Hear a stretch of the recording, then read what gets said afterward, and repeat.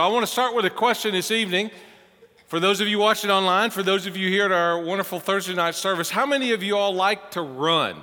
Let me see your hands. You like to run. How many of you hate to run? Yeah, that's what I thought. I rarely run unless somebody's chasing me. Maybe a dog, perhaps. That's a whole other story. But I remember several years ago, my teenage son and Tyler and I were walking back to my car after a Monday night golf league over at the Newman Golf Course where our golf league played. And Tyler, like he often did in his teenage years, challenged me to a race when we dropped the golf cart off back to the car. Now, we just dropped off the cart. Tyler was a lot faster than me. No way I was going to take that challenge. But as we were walking past the tee at Newman, there was a grove of trees about 25 yards to the right. Tyler went on this side of the grove. I went on this side. And he asked me one more time before he went on the side of the trees, "Hey, Dad, do you want to race, Pop?" I said, I didn't answer. I didn't say a word. But when he got behind those trees, I took off running because it was a blind. And I was full out through that grove of trees. By the time he saw me come out where he could catch up, I was long gone. Man, I came busting out of there. No way he was going to catch me. In fact, as I went by one of the cars, I thought I heard somebody say, "Run, Forrest, run." I think they might have. To this day, we remember, and I said, "I beat you in that race. I so beat you," and we never raced again because I'm the champion. Now, running can be a lot of fun. Most of the time, unless you're running from God. Then I'm here to tell you tonight, I'm here to tell you online, that's not so much fun. If you've ever been chased by God, I want to talk about that. I think I want to share a message tonight that is indicative of our culture because we're all running to or from something. And the story of the guy that we are unpacking right now in our church, the story of Jonah, is about running. And Jonah ran away from God faster than like Antonio Brown ran away from the Oakland Raiders. I'm just saying. He's running away from God. Tyler talked about that last week. He's running to God in a season of his life. That's what we're going to cover tonight. He's running with God. That's next week. And then by the end of his story, believe it or not, he's running ahead of God. Tyler McKenzie was stellar in introducing Jonah running away from God, talking about purpose from chapter 1. Some of you didn't hear Tyler's message. Get online, check that out. It's outstanding. Even though some of you heard that message, there are still some of us in this room running away from God. And the worst thing that could happen, listen to me now, the worst thing that could happen in your life is that you spend your life trying to outrun God because you think He's chasing you to collect this debt you owe. When He's really chasing you to give you what you can never afford to buy on your own. I call it the holy hound of heaven. Some of y'all in this room know what I'm talking about. The holy hound of heaven will track you down, and it's not because he wants something from you, it's because he wants something for you. Quit running from God. Now, when we last left Jonah in chapter 1, and some of y'all are reading the book of Jonah, it's 4 chapters. You could read in one setting. I'm so glad that you're letting the Bible get in your mind. You're meditating on it. Man, that's such a cool thing. And if you've never read the Bible, get a Bible, man. We'll get one for you. When we last left Jonah, he's in a bit of trouble, to say the least. I'm just telling you, big trouble. God told him to preach to this great city of Nineveh, which, as Tyler unpacked it, you can see was a great city. It was a godless country, a godless culture. They were the original terrorists of their day, and they killed fellow Israelites. The last thing he wanted to do was to go over to Nineveh and preach repentance and give mercy and love to them. But Jonah got on a ship. He went the exact opposite way. And when he went this way, God sent a storm his way. I want to talk about the storm tonight as well. You see, if Jonah will not go into a great city, here's what's going to happen. He's going to go into a great storm. And then he's going to go into a great fish that we're going to meet tonight. He's going to have it his way, but God ultimately is going to have it his way. And I don't know if you've noticed in your life, some of you brand new tonight here or brand new watching online, I don't know if you noticed this factor, this dynamic in your life, but here it is. All sin, all rebelliousness, all running away has a mighty storm attached to it. All sin has a mighty storm attached to it. The sooner you learn that in life, the better it is. I have learned that the hard way over my life. I learned it early in my life when I was about 12 years old.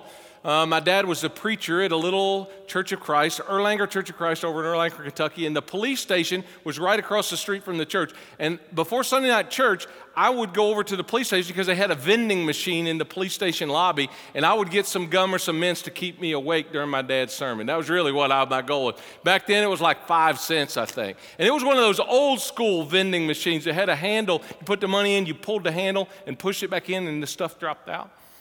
I went over there with my nickel and I got my mints, but I noticed that handle stuck when I pulled it out, so I pushed it back in. Another roll of Lifesavers came out. I did it again without putting money in. Another one came out.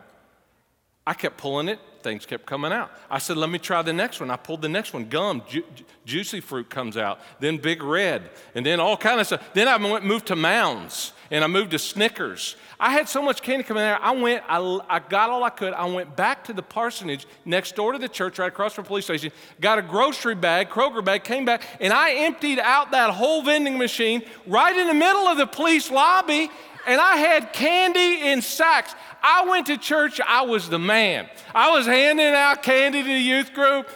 Didn't think that maybe my dad might notice. I'm like 50 cents a week allowance. Son, what are you doing with all that candy? Well, I found it. Yeah, I'm telling you, when you go start running away from God, all sin leads to a serious storm in your life. The greatest sin leads to the greatest storm. What do you mean you found it? Where'd you find it? Well, I found it over the police station lobby. Well, how's that? Finally, I confess, I got all that candy. I paid a nickel for it. He said, you know what? We're going back over there first thing in the morning, and you're going to tell them what you did. You robbed from the police. He said, they may throw you in jail over there. I mean, it scared me to death.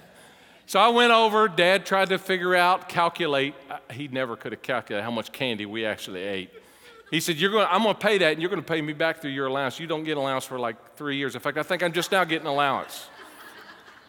And I found out very quickly that all sin has a mighty storm attached to it. And the longer you put it off, and the longer you resist God, the harder it's going to be. Some of you are in a storm right now in your life, and I'm not just talking about the kind that handles on vending machines and candy makes. Some of y'all have created a storm. In fact, someone said that you're either in a storm now, you just came out of a storm, or you're getting ready to go into a storm. Some of y'all thinking, I'm in no storm. Oh, you just wait. The storm's coming your way. You may not realize it yet. And what is true for some of us is some of us are not only in a storm, some of us have taken our lives to a whole nother level, and we're not just in a storm. Let me tell you what we're in now.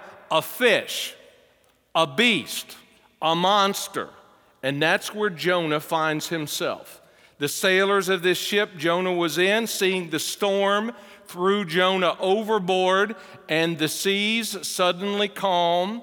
And then we come to Jonah chapter 1, verse 7, and I just want to walk through the end of chapter 1 and chapter 2 of Jonah. It's just 10, 11 short verses, and talk about the storm, and talk about the fish, and talk about running from God. And boy, this verse right here, Jonah 1:17, is awesome. I'm just going to leave it up here for a little bit because there's so much truth in here. Now the Lord provided... After he got thrown off the ship, the Lord provided a huge fish to swallow Jonah. Notice God sent the fish. In fact, the book of Jonah is about God providing. If you've read this book, you find that word mentioned several times. The Lord provides a storm. The Lord provided a worm. The Lord provided a vine later on. The Lord provided a wind. The Lord now provides a fish because he's trying to provide a prophet to do what he's supposed to do. The Lord provided a huge fish. So Jonah was on the ship, now he's on the fish. His mode of transportation has changed. He's traveling above the water, now he's traveling under the water. Not so much fun. And he provided to swallow Jonah. And Jonah was in the belly of the fish 3 days and 3 nights. Now, why is that significant? Oh, whenever you read 3 days, 3 nights in the Bible, take note. There's something significant. It's more than just physical. Now, some scholars think it's 3 days and 3 nights because that's how long it was to get to Nineveh. And so it took the fish, 3 days and 3 nights to get there. That's why. You remember Jesus Christ predicted his own death and resurrection. He says, all I'll give you is the sign of Jonah. That's what Jesus said later in the New Testament. And I'll be in the heart of the earth 3 days and 3 nights, and then I'll resurrect, I'll rise again. I know that a lot of skeptics and a lot of so-called scholars scoff at this message of Jonah and the whale, or Jonah and the fish. And you may not believe it, but here's why I believe it, because Jesus believed it. And I'm with him. When you come back from the dead, I'll start believing you. But I'm pretty sure Jesus said 3 days, 3 nights. He quoted Jonah. He believed in Jonah. So you may not buy this hook, line, and sinker, but Jesus did. And it's okay to have faith. I don't know how he stayed alive in there. I don't know how he went down the whale or the great fish's mouth. But I'm claiming it in faith that God provided the fish, and that's why. I love that story about that Christian college girl who was talking to a very skeptical college science professor about faith and whales, and how she believed that the whale really did swallow Jonah, as the Bible said. And the educated, erudite teacher said, you know what, there's no way, I don't believe that. That is physically impossible for a whale to swallow a human, because though it's a very large mammal, the teacher said, its throat is very small. But the student remained steadfast in her faith. She said, I think the whale swallowed Jonah and he lived. Irritated, the teacher again stated that a whale could not swallow a human. It's physically impossible, the professor said. How did that happen? And the little girl said, I'm not sure how it happened, but when I get to heaven, I'm going to ask Jonah. To which the teacher smugly replied, well, what if Jonah isn't in heaven? To which the student said, well, then you can ask him. Okay, so I'm claiming Jonah. I'm claiming this is true. In the belly of the fish, 3 days and 3 nights. And finally, after he gets through the storm and he gets in the fish, notice we read this in Jonah chapter 2, verse 1. From inside the fish, Jonah prayed to the Lord his God. He's no longer in the storm, he's in the fish now. And notice his prayer. I'm going to read it to you, and I'm going to come back and unpack a few salient, powerful phrases and words that Jonah used. Here's the prayer of Jonah inside the fish. You can pray in lots of different places. Some of you probably never prayed in the belly of a whale or a fish. Your prayers take on a whole new meaning when you're praying in that place.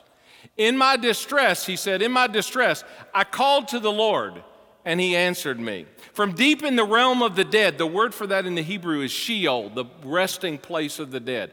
I called for help, and you listened to my cry, Jonah says. You hurled me into the depths, into the very heart of the seas, and the currents swirled around me. All your waves and breakers swept over me. I said, I have been banished from your sight, yet I will look again toward your holy temple. I love this next verse. The engulfing waters threatened me. The deep surrounded me. Check this out. Seaweed was wrapped around my head. I love that. The engulfing waters threatened me. The deep surrounded me. Seaweed was wrapped around my head. Man, it's very literal phrase that he uses here. To the roots of the mountains I sank down. The earth beneath me barred me in forever. But you, Lord my God, you brought my life up from the pit. When my life was ebbing away, I remembered you, Lord, and my prayer rose to your holy temple. Those who cling to worthless idols, boy, this is a powerful phrase he uses now. He says, those who cling to worthless idols. In other words, there was a season of his life where his idol was himself. Tyler talked about the obvious idols, the subtle idols of comfort that some of you may not be bowing down to a physical idol. Oh, but you got an idol in your life. It's anything that takes your time, your talent, your treasure that's beyond and ahead of God. Jonah had some idols. He said, I'm going to turn away from God's love for them. But I, with shouts of grateful praise, will sacrifice to you. What I have vowed, I will make good. I will say, Jonah says, and let me repeat this phrase. Say it with me. I will say, salvation comes from the Lord. Say it again. Salvation comes from the Lord. I'm going to come back to that. And the last verse of his prayer and his narrative. And the Lord commanded the fish, and it vomited Jonah. Wouldn't that be a pleasant experience? It hurled Jonah onto dry land. I love this. The Lord commanded the fish. I've been thinking about this. You know what? The fish obeyed better than Jonah did. God said to this whale, this fish, go over and scoop up that man. Go eat up that man. Don't chomp on him, just swallow him. And the fish obeyed. Even though it gave the fish indigestion, I'm sure, he obeyed. And it vomited Jonah on the dry land. Now, Jess is going to be here next week to talk about chapter 3, what happens after he gets hurled up onto that land. But he would have been kind of smelly. In fact, a fascinating scholar said he thinks that one of the powerful things that made Jonah so powerful when he preached to the Ninevites and they repented was that when he came up out of that whale, he was bleached white because of the stomach acid in the whale's tummy, the sea salt that invaded that area. His skin, his hair, his clothes, pure white coming up on the shore. Wouldn't that have been something to see? But he is done running from God at that point. Do you blame him? See, the story of Jonah is so powerful and familiar to a lot of us because here's why. For some of you in this room, for some of you watching online, Jonah's story is your story. Jonah's story is a microcosm of the human narrative, the human predicament. My story, your story, is Jonah's story. The story of Jonah is really not about a fish or a whale. That's who he's associated with. But about the wonder of God for this wandering prophet that somehow wouldn't relent, wouldn't submit, but finally got to the place where he was tired of running from God, and he allowed God into his heart, into his life, and now he's going to be radically redirected. And that same God, listen to me tonight, that same God who relentlessly pursued Jonah, who relentlessly is pursuing the Ninevites to get close to him, is also pursuing you. That whale, that fish, is not a beast or a monster. It's actually a fish of mercy. That fish saved Jonah's life by swallowing him and delivering back to God and God's purpose and God's mission. God used the whale to transport Jonah back to God. Let me just pause and ask a question. Some of you are here tonight because somebody invited you. Some of you will be here this Sunday because somebody invited you. They're the wonderful, sanctified whale of God. Who's the person that brought you back to God? They're not as big as a whale, but man, the truth that they carry is strong. Several commentators, as I read it, have correctly pointed out the scriptures in Jonah that the main dominant theme of his life, besides running away from God, is this descending, constantly going down into something. For those of you who are in a small group, which we highly advocate, man, you got to get in a group to discuss these things, do life together. Micah mentioned this in the small group curriculum about this concept of Jonah going down. He went down to Joppa. He went down into a ship. He went down into a fish. He goes further down into the very depths of the ocean. But that's what it took for Jonah to be stripped of his buoyant self-sufficiency.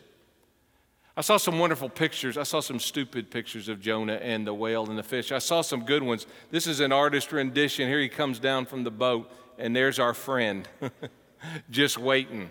His Savior was above, but his Savior was below.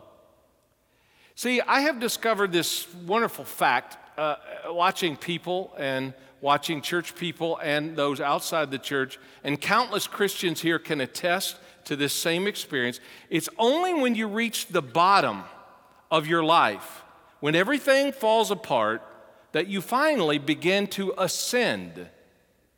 When you descend, that's when you start to ascend. When all your schemes, when all your resources, when all your tricks, when all your deals, when all your time and talent and treasure is exhausted trying to help yourself, you finally learn to depend on God.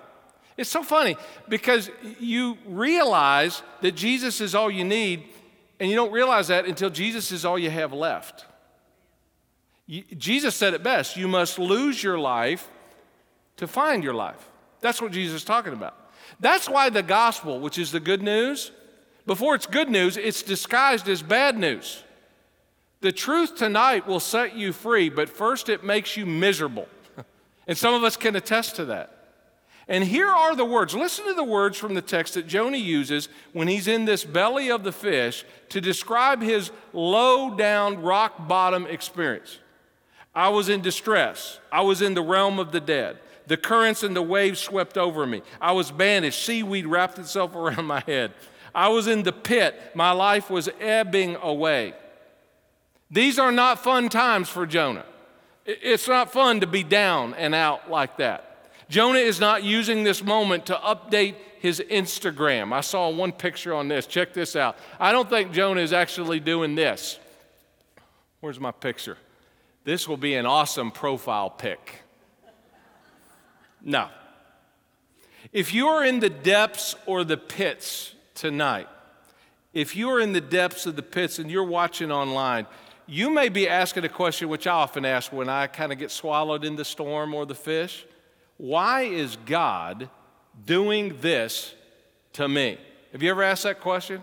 God, I thought we were like on the same team. Why are you allowing this to happen to me? It's not always true, but let me tell you why sometimes God allows this. It's the only thing at his disposal to get your attention. Some of us are so recalcitrant, so hard-hearted, so obstinate and rebellious, the only way that God can get our attention is the hard way. He tries the easy way. Any of y'all here like that? So I know some of y'all got kids like that. You can punish them and you can spank them, you do whatever, they're just still defiant. Other people are very flexible and willing. So God says, okay, you know what, I tried the easy way, so now I'm going to get the hard way. And it's not because he hates you, it's because he loves you. Love promotes and provokes God to act in your rebellious, prodigal, running away period. And he will do whatever it takes to get you back home, to get you back on purpose. It's because he loves you. I stumbled across an old fairy tale this week about a wicked witch who lived in a remote village in the deep forest. When travelers came through looking for lodging, she offered them a meal and a bed. It was the most comfortable bed any of them had ever felt, but it was a bed full of dark magic. And if you were asleep in it, when the sun came up, you would turn to stone. Then that person would become a figure in the witch's statuary, trapped until the end of time. This witch eventually forced a young maiden to serve her, and though this young girl had no power to resist the witch, the girl had become filled with more and more pity for the witch's victims.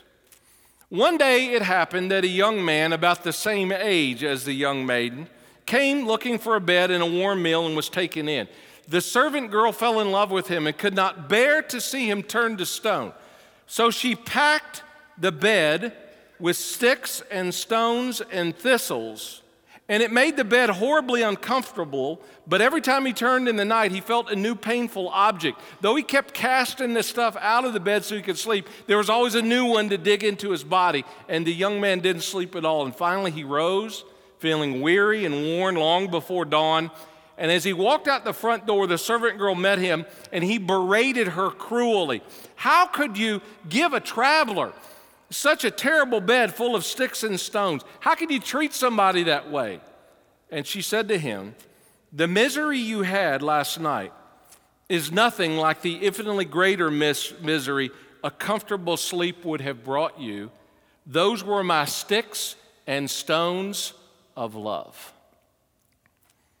Friend, God puts sticks and stones in our everyday lives to provoke us, to prompt us, to pinch us, to wake us, lest the end of life overtake us and our hearts be turned to stone. This is the verse that the Bible is speaking about, the kind of love and salvation God has. In Ezekiel 36:26, it says this, I'll give you a new heart and put a new spirit in you. I will remove from you your heart of stone, which a lot of us have, that was Jonah, and give you a heart of flesh. If you wonder why God is doing what he's doing or allowing what he's allowing in your life, deep inside the storm and the waves that lashed at Jonah's body, deep inside the storm and the waves that lash at your body, God is saving you because there's love at the heart of your storm. And if you can't trace his hand, you've got to trust his heart. He's doing it all for your good. See, some things have probably happened to you in your life. Some things in your past, a storm that you have not probably fully processed through the lens I'm giving you tonight. See, some of you endured a storm, but you didn't learn a thing from the storm. You just bucked up and made it through till another storm came. Time has erased the main lesson God was trying to teach you. And that's why processing your story, your stories with a Christian friend or a Christian counselor is so powerful, because the stories you tell yourself matter. God does not waste a hurt. He's trying to provoke you to teach you something. And what Jonah really teaches us is something really that all of us have to decide for our life. And here's the question: does God know what's best for me or not? Does he know better than me what's right and good for me? And for some of us, it takes an eternity to figure that out. For some of us, it takes a storm and a fish and a ship and all kinds of things that God throws at us to get our attention. And for Jonah, it wasn't simply being at the bottom that began to change him. It was contrition, repentance at the bottom. And Jonah begins to pray, and at the climax of the prayer, Jonah speaks of this concept. I'm going to teach you some theology tonight. He speaks of this concept called Hesed, H-E-S-E-D. It's a Hebrew word, and it means salvation. It's found from the verse I had you repeat, Jonah 2:9. Salvation, remember us repeating that? Salvation comes from the Lord. That word salvation is the concept of Hesed. It's what it means is there is a steadfast love, a grace that is the deep devotion of God that enables someone to go from the land of the dying to the land of the living. Hesed love is the kind of love that just won't quit on a person. You understand, right? God is never going to quit on you. You may quit on God, but he'll never quit on you. Jonah 9, salvation belongs to the Lord, is kind of in the middle of your Bible, and it's right in the middle of the entire gospel, spiritually speaking.